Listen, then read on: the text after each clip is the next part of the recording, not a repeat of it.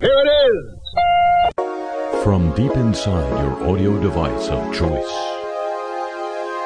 I'm undergoing self-isolation. Ooh, it's the only way to be. Just for the lack of stimulation. Ooh, so come self-isolate with me.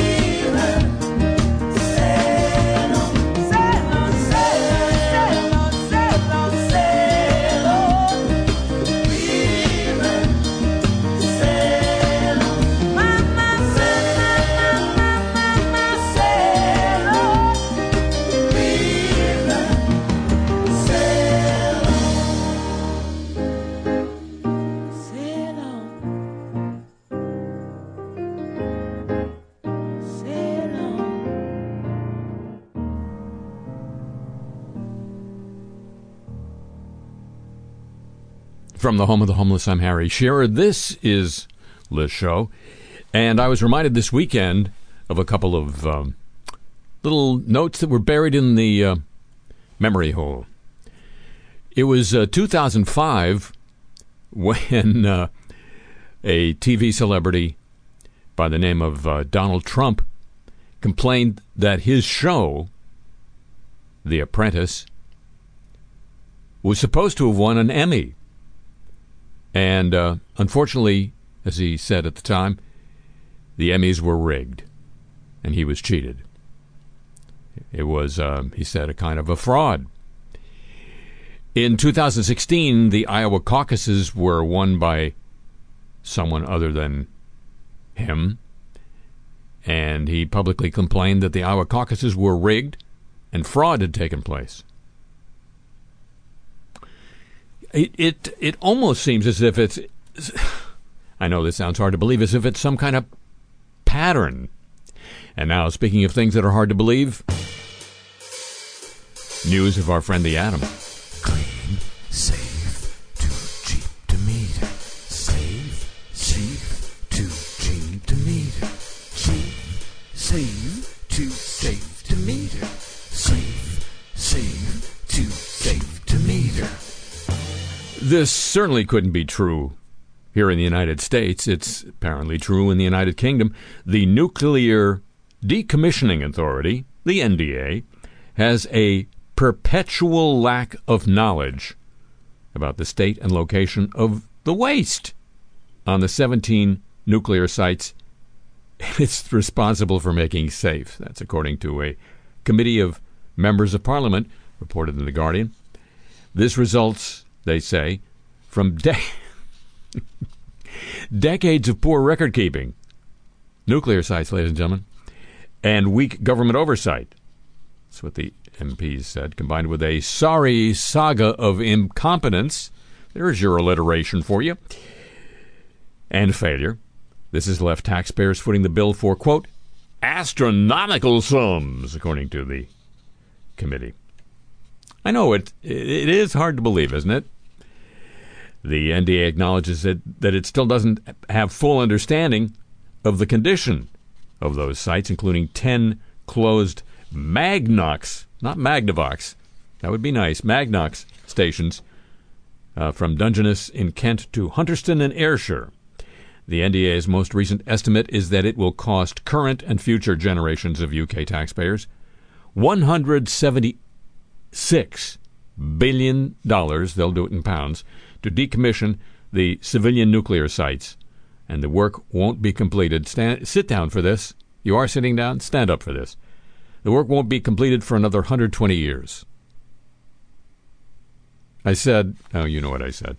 Since 2017, the NDA's, that's Nuclear Decommissioning Authority's, upper estimate of the cost of the 12 to 15-year program just to get the sites to the care and maintenance stage of the decommissioning process. Just the care would be good. That upper estimate of cost has increased by $4.1 billion to $11.6 billion. Quote, our past experience suggests these costs may increase further. Yeah, my experience too, babe. Yes, I babed the Nuclear Decommissioning Authority. You heard it. The lack of knowledge of the sites was a significant factor in the failure of a 2014 contract the NDA signed with a private company to decommission the Magnox sites. The government was forced to take back the contract 2 years later. The botched bid has now cost taxpayers $187 million, the MPs found. But that was the cost of nothing. You know, nothing isn't cheap these days. Sir Geoffrey Clifton Brown, deputy chair of the Public Accounts Committee, said, quote, although progress has been made since our 2018 report, incredibly, the NDA still doesn't even know where we're currently at. Where you at? In terms of the state and safety of the UK's disused nuclear sites. Without that, and after the Magnox contracting disaster, it's hard to have confidence in future plans or estimates. You said it, babe. Yes, I babed Sir Geoffrey Clifton Brown. The NDA, with stronger, better oversight from government, must make a clear break with the incompetence and failures of the past and step up to maximize the use of the astronomical sums of taxpayers' money it has absorbed. Unquote. Sir Geoffrey Clifton Brown. Meg Hillier, the PAC chair, that's the Public Accounts Committee, said the UK went from leading the world in establishing nuclear power to this sorry saga of a perpetual lack of knowledge about the current states of the UK's nuclear sites. That was a journey. See, in America, we call that a journey. The MPs recommended the NDA speed up its work. I would recommend it, and I haven't even investigated it. Quote, it may be possible to reduce the time it will take to fully decommission the sites from around 85 years to more like 40 or 45 years. This could significantly reduce the long-term cost, unquote. Conversely, extending the amount of time it would take would raise the cost. I just figured that out myself. They also said taxpayers' money could be saved by accelerating the program to create a geological disposal facility to permanently store highly radioactive waste currently held in interim facilities. And the taxpayers' money could also be saved by world peace. Seems like a pattern, doesn't it? Maybe that's the theme. No. Dateline Richland in Washington, May of last year, workers at the Perma-Fix plant pulled a hunk of radioactive waste from a powerful kiln heated to 2100 degrees Fahrenheit, hot enough to ensconce the material in glass for eventual burial. The workers let it cool, apparently not long enough, according to the Seattle Times, before setting it on a pallet. The residual heat caused the wood in the pallet to burn. A crew from the plant sprayed chemicals on the fire. Richland firefighters arrived to finish the job. A Washington Department of Ecology inspector noted in a report that the alarm system was not operating that month and that the incident, quote, could have been catastrophic, unquote. Just another bullet we dodged, I guess. One or two fires at Perma-Fix. Maybe it's Perma-Fire. In 2019, that were not publicly disclosed by the company or state regulators. Well, if you got to have a secret, you need a partner. It offers an unsettling example of how things can go wrong at the private facility that treats radioactive and hazardous materials trucked in from Hanford, where they made the bombs with the plutonium. No, they made the plutonium for the bombs. Perma-Fix has thrived as a low-cost operator. You see, by virtue of its location just outside the Hanford site, it's able to operate without unions and beyond federal oversight of the Department of Energy and the Defense Nuclear Facilities Safety Board. That board publishes weekly inspection reports, but it doesn't deal with Perma-Fix because it's outside the limits of the compound. In the years ahead, officials with Atlanta-based Perma-Fix are trying to have their company take part in Hanford's hardest, most difficult remaining cleanup, stabilizing the highly toxic wastes in 177 aging tanks left over from making the plutonium. An investigative report released by the Seattle Times by the watchdog group Hanford Challenge documents the fires as well as other mishaps and compliance problems. They say it calls into question the safety of sending Hanford's wastes to Perma-Fix. Well, where are you going to send it? Who's going to... Oh, to Britain. Yeah.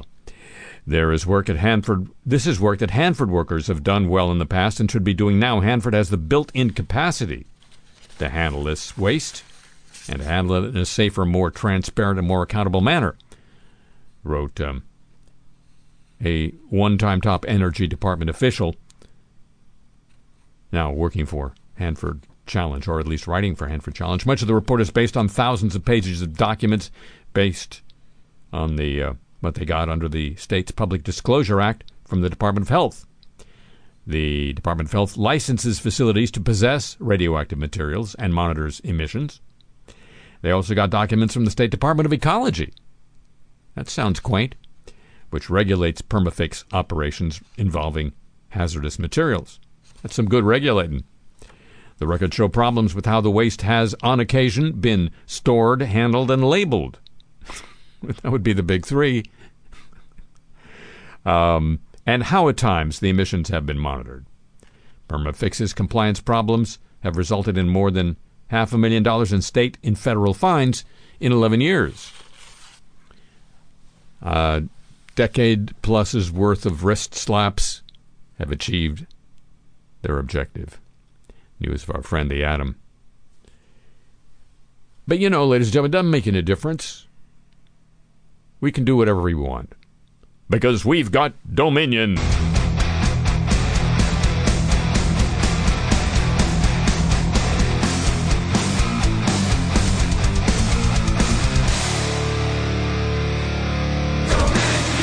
They sound like they really care, don't they?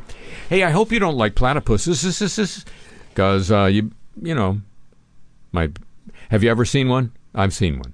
They're great, but you might never see one now. The habitat of the platypus has shrunk by almost a quarter in 3 decades.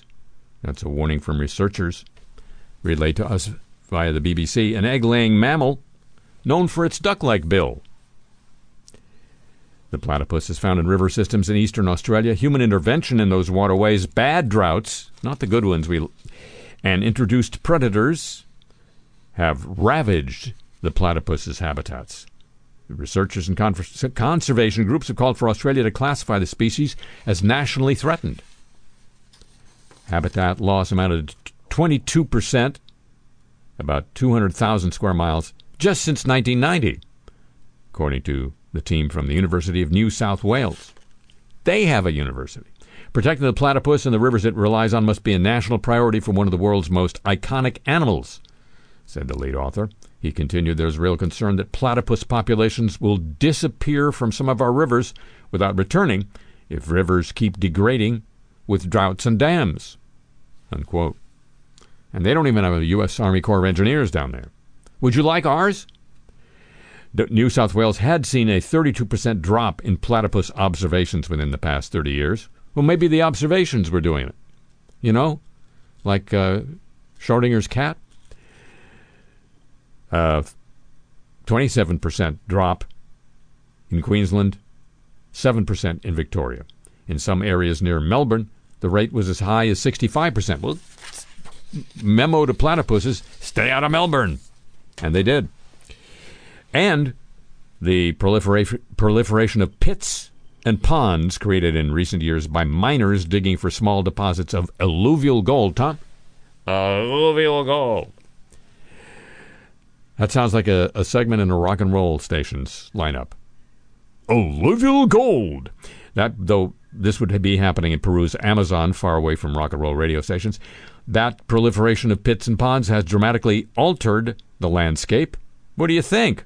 And increased the risk of mercury exposure for indigenous communities and wildlife, as according to a new study from Duke. Hey, Duke! In heavily mined watersheds, there's been a 670% increase in the extent of ponds across the landscape since 1985, and they don't mean the cold cream. These ponds are almost entirely artificial lakes created as thousands of former mining pits fill in with rainwater and groundwater over time, said the co-leader of the study. Landscapes formerly dominated by forests are now increasingly dotted by these small lakes, which, according to the study, provide low oxygen conditions in which the submerged mercury, which itself is a toxic leftover from the gold mining process, can be converted by microbial activity into an even more toxic form of mercury, methylmercury, at rates 5 to 7 times greater than in your normal river. Methylmercury poses especially high risks for humans and large predators because it bioaccumulates in body tissue as it moves up the food chain. You know what that means, right? Small animals eat it, then larger animals eat them, get more. That's particularly concerning given the high biodiversity and the large number of indigenous populations that live in the Peruvian Amazon, said a co-leader of the study. These heightened risks likely also occur in other locations where unregulated artisanal small-scale gold mining takes place. Those damn artisans, including Asia, sub-Saharan Africa, and other parts of South America. This study was published in Science Advances. Artisanal gold miners use mercury to separate their gold ore from soil and sediments, even though the mercury is a potent neurotoxin. Would you like some neurotoxin with that gold? And they do this often without adequate safety precautions to themselves or the environment. Mercury poisoning, since you asked, can cause a wide range of health impacts: your tremors, your muscle weakness, your vision and hearing impairments. In severe cases, birth defects or death. Some of the mercury used by the miners is burned off into the air or spilled into nearby rivers, creating far-reaching environmental and human health risks, well documented in past studies. The new study is the first to document how the mining has altered the landscape and simultaneously amplified the risks of mercury poisoning through the creation of the ponds and microbial processing of mercury into the methyl mercury that happens at those ponds, you see. Yeah, we create ponds, and we're good at it, because we've been given dominion. How do you say that again, boys? Dominion! You don't have to yell. Now, ladies and gentlemen, news of our smart, smart world. First of all, the cloud. You do know that the cloud doesn't exist up there, right? It's not in the sky. It is, like everything else, affected by gravity. If it were in the sky, it wouldn't stay there long. The cloud is a bunch of servers on some formerly worthless real estate in the southeast United States, much of it. And some of it went bluey this week. Amazon's widely used cloud computing service suffered a major outage this week in its eastern U.S. operations, hampering everything from services for web-connected security cameras to software applications that businesses use to design products. Starting mid-morning Wednesday, a variety of Amazon Web Services applications began to fail, according to the Washington Post, including ones that deliver data and authorize users to access that data. That hobbled companies that rely on AWS, ironically including Ring security cameras owned by the very same Amazon. Yes, it's cannibalizing itself now, ladies and gentlemen. Others affected included iRobot's Roomba vacuum cleaner, services from design technology firm Autodesk, the publishing systems of news outlets such as the Washington Post. AWS is the world's largest provider of cloud computing services. This lets computers rent storage and processing capabilities over the internet instead of running their own data centers. You know, being self-sufficient, like. AWS competes in the business of providing computing infrastructure via the cloud against Microsoft and Google. It is now Amazon's most profitable business. They held 45% of the global market in 2019. Companies as diverse as Netflix, Kellogg's, and Airbnb run significant pieces of their computing on AWS. That dominance comes with a price. When its operations go down, they can take out wide swaths of the web, as shown this past Wednesday with that outage. Amazon offered little in the way of explanation. Quote, "We are working toward resolution." Then, a few hours later, Amazon wrote it on the status page that it had, quote, "identified the root cause of the problem. It was working to resolve it." By mid-afternoon, it updated its status report saying it expects full recovery to still take up to a few hours. The region affected, Northern Virginia cities, is the oldest in Amazon's operation. It launched in 2006. You didn't even know. Nor did I. New account activation in the mobile app for streaming media service Roku were hampered. Target-owned Shipped delivery service could receive and process some orders, although it was taking steps to manage capacity because of the outage. Flickr, a photo storage service, tweeted customers couldn't log in or create an account. The disruption took down the ability to log in or watch video of the Ring security camera system. Well, there's your security. It went down. Roomba, made by iRobot, said the outage was currently impacting our iRobot home app that manages its vacuums. Well, so it bumps into the coffee table. News sites such as the Wall Street Journal and the Chicago Tribune also noted the outage affected their operations. A massive AWS, Amazon Web Services, outage 2 years ago disabled large chunks of the internet, including Slack, Medium, and Quora. That outage also hit the Northern Virginia region, was caused by a human error. An employee mistyped a command taking down huge portions of the system and knocking out the core storage service. In a late update, Amazon now reports that the cause of this latest outage was them trying to add capacity to their system. Amazon customers are being automatically opted into Sidewalk, according to Business Insider. This is a feature set to launch later this year that the company says will connect Alexa devices to nearby Wi-Fi networks, even those owned by someone else. Sidewalk uses Alexa devices and Ring doorbells to create a, quote, shared network, unquote, meant to help devices work better. Don't you want that? Wouldn't you like that? Can I charge you something for it? Amazon said in an email to device owners it allows nearby devices to use a portion of a neighbor's Wi-Fi bandwidth so the devices can have more range. Who wouldn't want that? Don't you want more range? Do you want less range? Hi, I'm Les Range. Amazon said on a launch page, these Bridge devices, the service is called Bridge, and that's called a service, share a small portion of your internet bandwidth, which is pooled together to provide these services to you and your neighbors. And when more neighbors participate, the network becomes even stronger. Wouldn't you like that?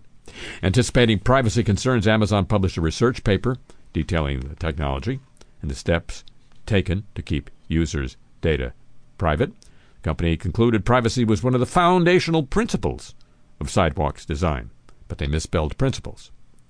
And, one of the foundational principles. The others are screw privacy. By sharing a small portion of their home network bandwidth, neighbors give a little but get a lot in return, the report's authors said. Some are still skeptical about user data privacy. A professor at the University of Surrey, wrong number, he specializes in cybersecurity, told BBC that Sidewalk should be an opt-in feature. It feels wrong, he says, not knowing what your device is connected to. This is from Business Insider. It sure does feel wrong, don't it? No, it feels great. The chief information security officer at Cyjax told Forbes the launch was a deeply problematic thing from a privacy perspective. The on-by-default approach is not consumer-friendly. No one rides on my Wi-Fi for free, especially a giant corporation with billions of dollars, he said. An Amazon representative confirmed Sidewalk would be automatically enabled for existing customers. Well, you existing customers are kind of lucky, don't you think? Major security flaws in popular smart doorbells are putting consumers at risk of being targeted by hackers inside their homes, according to the British consumer guide called Which? And you have to go into falsetto to say it. Which? The consumer group says devices being sold on marketplaces such as Amazon and eBay could easily be hacked or switched off by criminals. It's asking the government for new legislation to safeguard consumers. Among the most common flaws, weak password policies and a lack of data encryption. How long have we been hearing that about this stuff? And it stays that way. Must be good. A team of researchers demonstrated that popular robotic household vacuum cleaners can be remotely hacked to act as microphones. I'm speaking to you through one now. No, I'm not. The researchers, including an assistant professor at the University of Maryland's Department of Computer Science, collected information from the laser-based navigation system in a popular vacuum robot, applied signal processing and deep learning techniques to recover speech and identify television programs playing in the same room as the vacuum. Research demonstrates the potential for any device that uses LiDAR, light detection and ranging, also used in driverless cars. That technology can be manipulated for collecting sound despite not having a microphone. We welcome these devices into our homes, and we don't think anything about it, said Nirupam Roy, assistant professor, that aforementioned assistant professor at the University of Maryland, Institute for Advanced Computer Studies.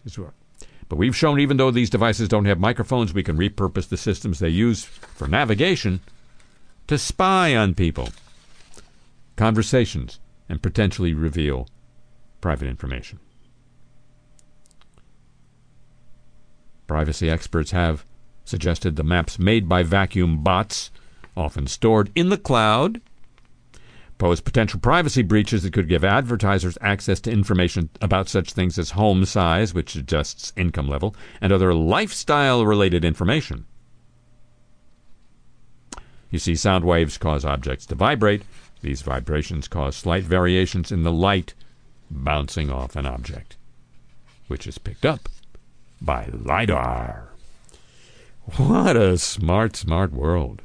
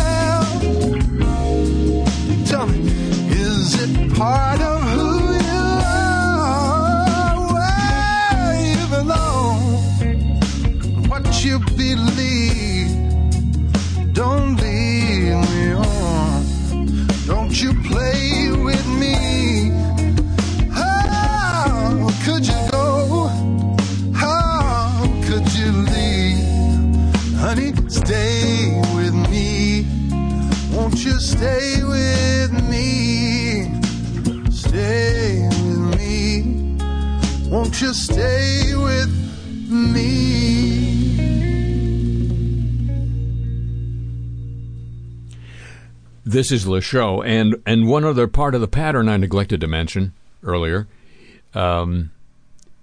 in the wake of the 2016 election, Donald Trump fumed that he'd been cheated because, contrary to what had been reported and certified by everyone else, he believed that if there hadn't been massive fraud, he would have won the popular vote as well.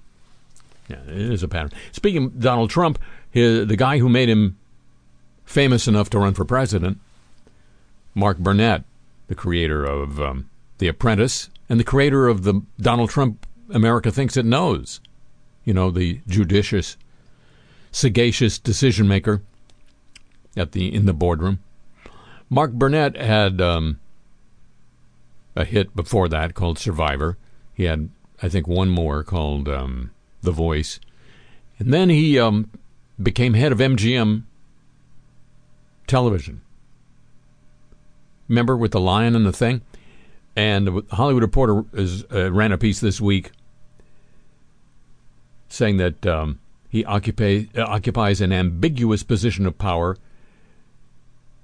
He's not only failed to generate new hits for the company, but that he has been, much like the president with whom he is associated, an agent of chaos in the studio. He's having a problem in terms of the lack of new reality hits. He had scored record ratings with a History Channel series, The Bible, with his wife, Roma Downey, but their Netflix series, Messiah, debuted in January to poor reviews and canceled after one season. MGM veterans note that Burnett was not the force behind the company's scripted television department and its hits, The Handmaid's Tale and Fargo. He was hired to do what he does, non-scripted television, at which, according to the reporter and people they quote, he's not so successful at the job so far.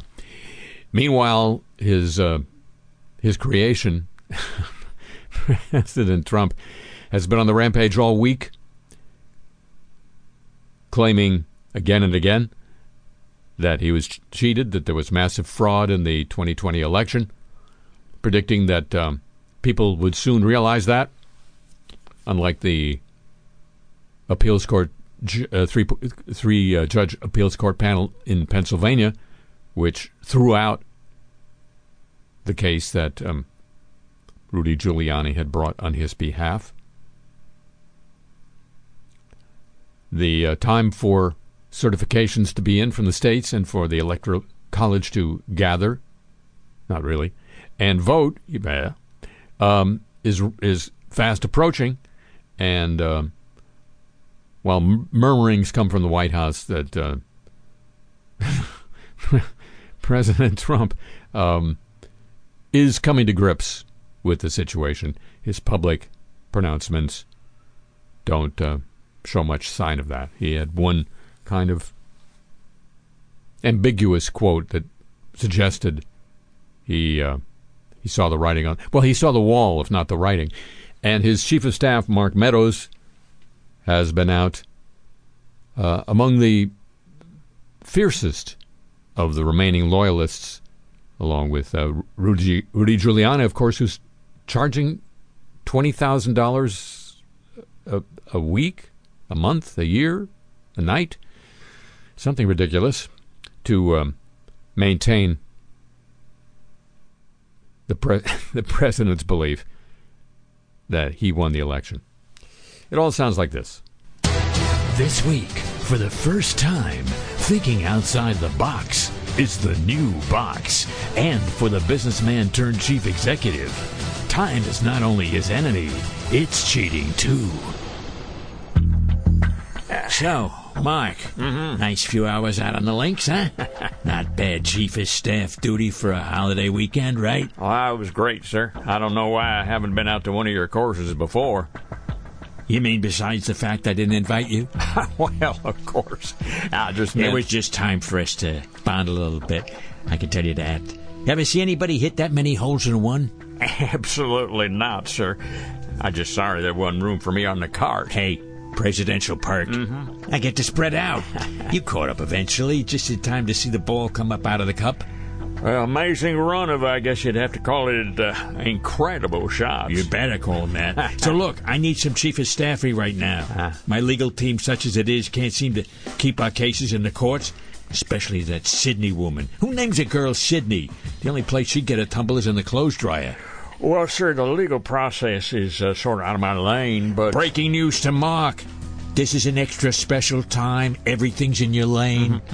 As of 2 weeks ago, in case I forgot to tell you. So, the courts. Sir, I have spoken to a couple of guys in the White House counsel's office. They're saying the judges are impatient with what they call the lack of proof of massive fraud, as well as the fact that Mr. Giuliani is saying to some of the judges that some of these suits aren't alleging fraud, so... Yeah, Rudy thought he could break the fraud thing as a surprise once he had the judges' full attention. Well. But on the other hand, you know what's massive? One man's puny is another man's massive, believe me. So, look, we need someone good to argue in front of. Oh, I have no problem with you, Argue the case. Right, of course, I should have... Geraldo Rivera's a lawyer, isn't he? Of course, you don't have to be a lawyer to be a judge, right? Or do you? I don't know. My grades were too good for law school. Well, your friend Judge Janine... she's not a real judge. She was a real DA, but... Judge Judy is a real judge. It says so every day. Oh, that would be a ratings monster. Her hearing our case. But she's so freaking rich. Probably cost us a fortune. Well, we're sending out a shed load of fundraising letters anyway. Okay, look, Mark, you got 2 tasks this week. Yeah. 1, find a judge who will hear Rudy's damn case. Doesn't matter where, he loves to fly. Okay, sir, on it. And what's the other task? Make sure everybody knows about my damn holes in one. I'm not doing it for my health, right? Hello, Mr. President. Sorry I haven't been returning your calls. I've had a couple of little fires to put out here at MGM, and... I've been hearing somebody's painted a target on Mark Burnett's back. Well, as you know, that's the nature of the business once the hits don't keep coming. Sharks, blood, water, but, you know, I'm always here for you eventually. What's up? Mark, you've always known me to be a bottom-line, down-to-earth kind of guy, right? I've always known you to be the best version of you, Don. Mr. Don. Don't worry about the Mr. stuff.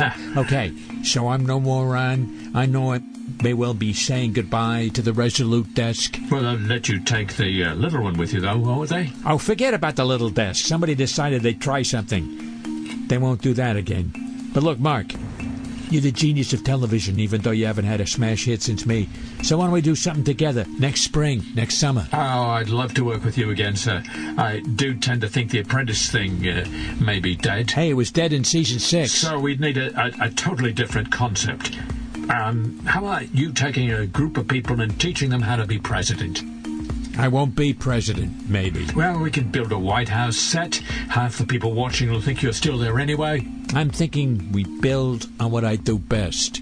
Right, which is, pardon me, I've been focusing on my problems here, so I haven't... Freaking tweeting, for God's sake. I can do it any time, and I'm directly reaching almost as many people as I think voted for me. More, if Twitter wasn't rigging their numbers. Right, and we would do what with that?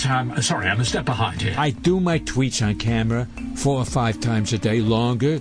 Like no 240-word limit, like that ever stopped Trump. But it's not on some stupid app. It's on real TV like Newsmax, and it's not like when the media read my tweets. Oh, Donald Trump said today Georgia was fraud. You remember what you said when we first met? Of course. I saw your steak commercial, and I said your delivery told me you meant every word of it. When I said it, right. So, you taking a number of people into the jungle and doing that there? That sounds fresh. Mark, no people, no jungle, cheap, easy, one piece of talent. Maybe bring in the family. Oh, definitely bring in the family. The viewer feels like he or she is part of the family. You know, if I have a big golf date, Don Jr., Eric, Ivanka, maybe even Kim Guilfoyle. You know, she used to work at Fox, so I guess they didn't teach her how a microphone works. Sorry? You didn't see my convention? I have been up to here with all the MJM business. Okay, look. Your task for this week. Sell this thing. Trump tweet TV? Yeah, first thing, get a better name. Then sell it to anybody. Top bidder wins. except for Fox. Yeah, done on Fox now, are we? You really haven't been paying attention. I- And look, Mark, if this thing hits like I think it's going to, this could help you with the whole MGM thing. My friend, stranger things have happened. New team, new tasks, same mission. We're going to make almost winning great again. Now, the world is his boardroom. Via Presidentes. This week, the only difference between concede and succeed is suck. And now, the apologies of the week. We're so sorry. Washington football team owner Dan Snyder, by the way, that is the name of the team. You probably remember them as the Redskins. Dan Snyder, in a rare on-the-record interview, apologized for the work culture that developed within the organization since he purchased full control of the team more than 2 decades ago. Quote, "Let's be really clear. This is a human issue. I'm sorry that anyone was hurt," he told the Wall Street Journal. "But we can change." Over the summer, the Washington Post reported a series of allegations regarding rampant sexual harassment and the mistreatment of female employees by superiors in the organization. The team opened an investigation into Snyder and the organization. The NFL later took control of the probe. Results have yet to be released, thanks to the NFL. "We are apologetic," Snyder told the Journal, adding that it hurts reading and hearing about the accusations, which include the former vice president of broadcasting asking an employee to cut a lewd video of cheerleaders during a photo shoot to give to Snyder. Quote, "We thought we needed a change just across the board, and we're working very, very hard at it," he told the Journal. And he thanked the cheerleaders. No, he didn't. The Archbishop of Westminster, Cardinal Vincent Nichols, has apologized to victims and survivors of abuse inflicted over 50 years in the Roman Catholic Church in England and Wales. Before that, you're on your own. Cardinal Nichols was heavily criticized by the independent inquiry into child sexual abuse in its final report on the church, published a couple weeks ago. In his personal statement, Cardinal Nichols said that the, quote, "terrible wickedness," unquote, of what had happened in the past was a, quote, "reality that hangs like a dark cloud over my heart and mind." Hangs over them both, unquote. Not the Amazon cloud, a different cloud. To victims and survivors, he said, "I say this for many bishops who have gone before me over these 50 years. Many hearing this will feel that we let you down. Yes, we did let you down in many ways, in different times, in different places, for different reasons. I apologize again. I'm so sorry for all that has happened over these years." And for the extra verbiage in this about, no, he didn't. No, he didn't. An adjunct history professor's email to students at Texas Christian University sparked a firestorm on Twitter, later prompted her to apologize to the class. Dr. Melanie Kirkland sent students an end-of-semester email about her grading policies that told students not to send, quote, "stories about deportation, disappointed parents, living in your car, grades for your fraternity, sorority, law school, etc., in attempts to get their grades improved." Kirkland said the time for those issues had passed. Student posted the email on Twitter and blasted Kirkland, and that went viral. Of course, Kirkland, it is Kirkland. It was a typo a moment ago. Many on Twitter criticized her for suggesting that issues such as being deported or homeless were nothing more than excuses to help improve grades. Later, she sent another email to the class apologizing for her actions. TCU announced that Kirkland had apologized, but the university didn't. Arm's length, babe. Now I babed you. In August 1968, Lynn Conway, a promising computer engineer at IBM in Sunnyvale, California, was called into the office of the company's director of advanced computing systems, Gene Armdahl. He'd been supportive when he learned that she was undertaking a gender transition, Miss Conway wrote, but the company's chief executive, Thomas J. Watson, was less tolerant. That summer day, Armdahl had grim news for her. Miss Conway wrote later, "I was fired. That's the Watson that the supercomputer that beat Jeopardy is named after. That Watson." 52 years later, Miss Conway was called back to speak with IBM supervisors. This time the setting was a virtual meeting. Other company employees watched as Diane Gerson, IBM's HR senior vice president, told Conway that while the company now offered help and support to transitioning employees, no amount of progress could make up for the treatment she had received decades ago. Ms. Conway, 82 years old now, was given a Lifetime Achievement Award for her pioneering work in computers. It was so unexpected, she said in an interview. It was stunning. Bob Dylan is still very much alive. Australian TV show Today has apologized after mistakenly announcing that the musician had died. The show aired a segment over the weekend about the songwriter's documents being auctioned off in Boston for almost $500,000, with an on-screen banner reading, quote, "Late singer's documents sell for $495,000. Host Richard Wilkins eventually apologized to viewers, saying, "We need to make a correction now. About half an hour ago on our entertainment chat, we incorrectly ran a banner on your screen about Bob Dylan. It was false, and we apologize for the confusion." The collection of documents included interviews between him and a late American blues artist, Tony Glover. The interviews revealed that he wrote "Lay Lady Lay" for Barbara Streisand. All right, then. A school district in Washington State that has 16,000 students has apologized for lumping Asian American students with white people. Nobody wants to be lumped. Amazon, there they are again, has said it is investigating what has happened to missing PlayStation 5 deliveries amid reports of thefts. Many fear their consoles, UK customers especially, had been stolen in transit. Allegations leveled at delivery staff. "We're really sorry about that and are investigating exactly what's happened," Amazon said. They did not blame their cloud. Director Tristram Shapiro, it's spelled that way, has come forward and apologized after actor Lucas Gage shared an Instagram video of Shapiro insulting his home during an audition over Zoom. The actor is adjusting his camera in the video when the voice of a man with a British accent can be heard saying, "These poor people live in these tiny apartments, like I'm looking at this background and he's got his TV and, you know." Gage then grins and makes it clear he can hear the director telling him, "You're unmuted. I know it's a crappy apartment. That's why give me this job so I can get a better one. All right, ready?" The director immediately apologized, clearly embarrassed at being overheard. "First and foremost," he said in an essay published at Deadline, "I offer Mr. Gage a sincere and unvarnished apology for my offensive words, my unprofessional behavior during the audition, and for not giving him the focus and attention he deserved. My job is to evaluate performers against the part I'm trying to cast. Lucas deserved better. I was using the word poor in the sense of deserving sympathy as opposed to any economic judgment. My words were being spoken from a genuine place of appreciation for what the actors were having to endure, stuck in confined spaces, finding it within themselves to give a role-winning performance under these conditions." Unquote. Now there's an apology. And Danish Prime Minister Mette Frederiksen on Thursday issued an apology over her government's handling of the mass cull, as in kill, of the country's farmed mink after meeting a mink breeder. "I think there's a reason to apologize for this process," she said. She had no problem apologizing for this process because mistakes have been made.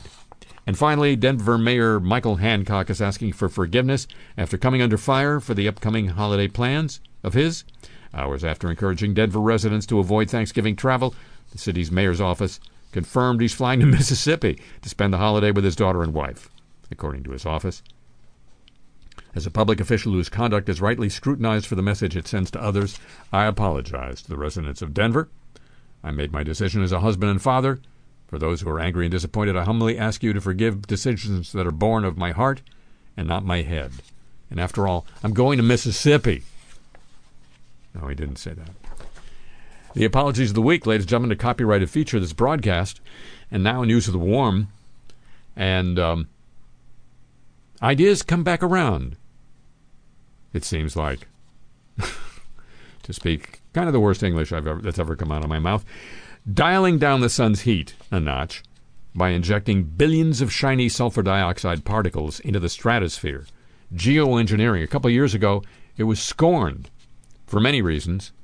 Among those, the fact that we had no idea what the unpredicted and unpredictable effects might flow in the aftermath of doing that. Now, new peer-reviewed research says it could curtail devastating drought across parts of Africa. It would slash the risk of another day zero drought in Cape Town, city of 3.7 million, which ran out of water in 2017. As a likelihood that global warming will exceed the Paris limits of 2 degrees centigrade Celsius, scientists and policymakers are now taking a serious look at geoengineering.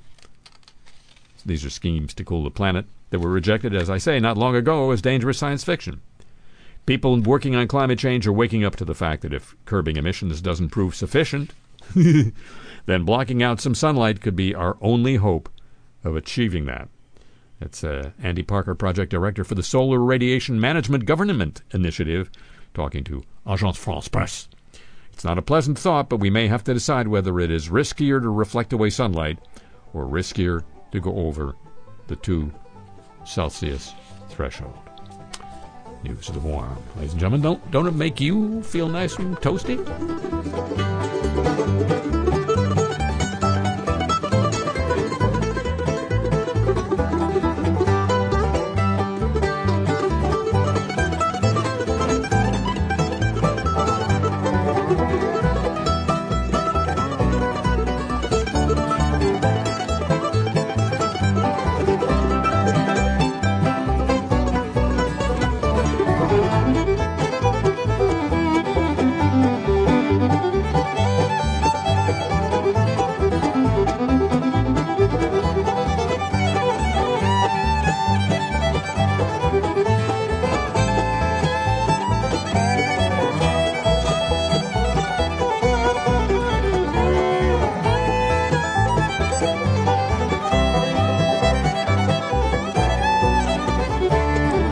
Well, ladies and gentlemen, we've come to the end of this edition of the show. I don't know how it happened, probably by proceeding forward from the beginning, but back next week, same time, on these same radio stations, and at the time of your choosing, on the audio device of your choice.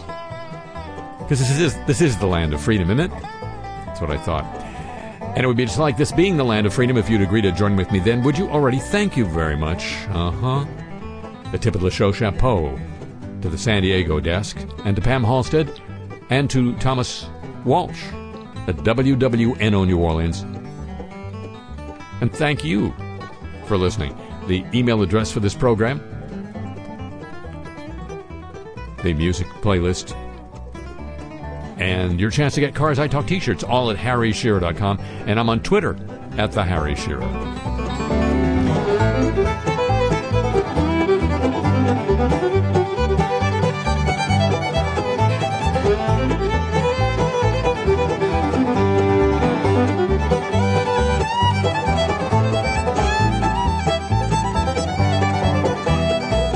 The show comes to you from Century of Progress Productions and originates through the facilities of WWNO New Orleans, flagship station of the Change is Easy radio network.